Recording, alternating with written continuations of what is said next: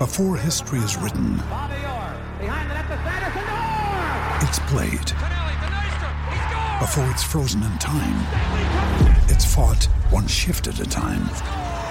Before it's etched in silver, it's carved in ice. What happens next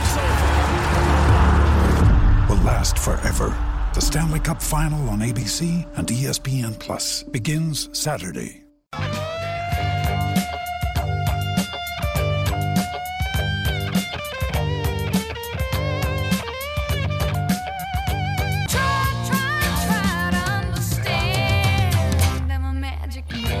Oh, no, the jinx is not here. Sam Edmund is not here. Julian Stoop in the house with Miles Pfitzner. It happened again last week, Miles. It did. Hello to you, Jules. Hello to the listeners for the last time in 2023. Yes, the Friday fill-up's been good. We've been picking one. Started with a listener. Said, give us something tonight. So that's where it started. But 5 of the last 6, and the only one that went under was the one that Sammy bet on. So Seriously. He is the jinx. No more him getting on, but yeah, last Friday, bolted in. So we'll go again today. Got one for you a bit later. Magnificent. Now, we love a list, and you've done a list, the top 5 rides of 2023. That's hard to do. There's a lot of rides. Now, why are you being so positive? We're in the media. We're to be negative. Where's the top 5 slaughters? Oh, yeah. Look, I thought I'd try to go out on a real positive note rather than anything that's a bit dicey. But it's funny when you go back and look at all the Group 1s and the majors, Jules, you're sort of like, how many of... It's hard to actually get the great steers in the big races because a lot of the time you're seeing these horses, like the best of the best horse flesh. Yeah.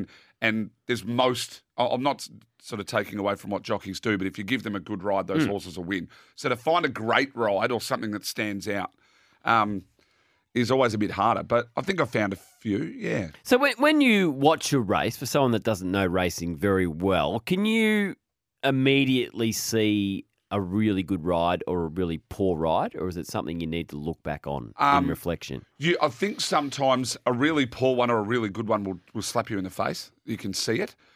But sometimes you don't notice rides until you actually go back and watch a replay and you go, gee whiz, that horse is actually really unlucky there.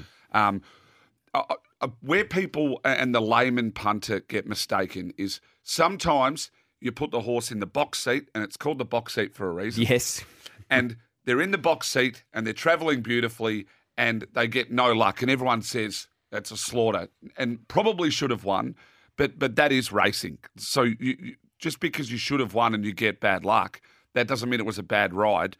You'd rather the horse be there than out 3 deep facing the breeze. So I thought Dean Holland's ride on In Secret up the straight to win a Group 1 and to find out like not long earlier to get on then a horse in the straight, which is hard to do, a horse he doesn't know, win a Group 1 is second. And then the story became even bigger, obviously, with his passing after that. Of course. That's clearly got to be my number one Group 1 moment for the year.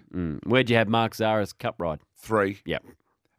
It was a good ride, really good ride. I'm probably more had him 3 because you know what? The decision he made to win that race was the decision to get on that horse. Correct, yes. So, therefore, it's a Group 1 decision, that. Absolutely. I had one of, I know the Giga Kick wasn't a Group 1, but Craig Williams on Bella Nipotina in Sydney wheeled out in front, then stacked them up and let Private Eye and a couple just bound along in front of him, rode Bella Nipotina kind of upside down, waited till the last minute, pushed the button 1 by an inch. I like those rides where you can get a little bit crafty. A lot of people will say, you shouldn't have let a horse in front of you, but he won the race by bolting in front, upside down, stacking them up, forcing them to go past him, and then pushing the trigger at the right time. So it's always interesting. That's good. It's easy good easy to find bad ones, I think, but the good ones, I don't get enough credit. Yeah, excellent. I loved it. Damien Oliver's had more good rides than most. It's all over for him this weekend. He's got a race named after him, the Gold Rush over in Perth. 7 rides overall.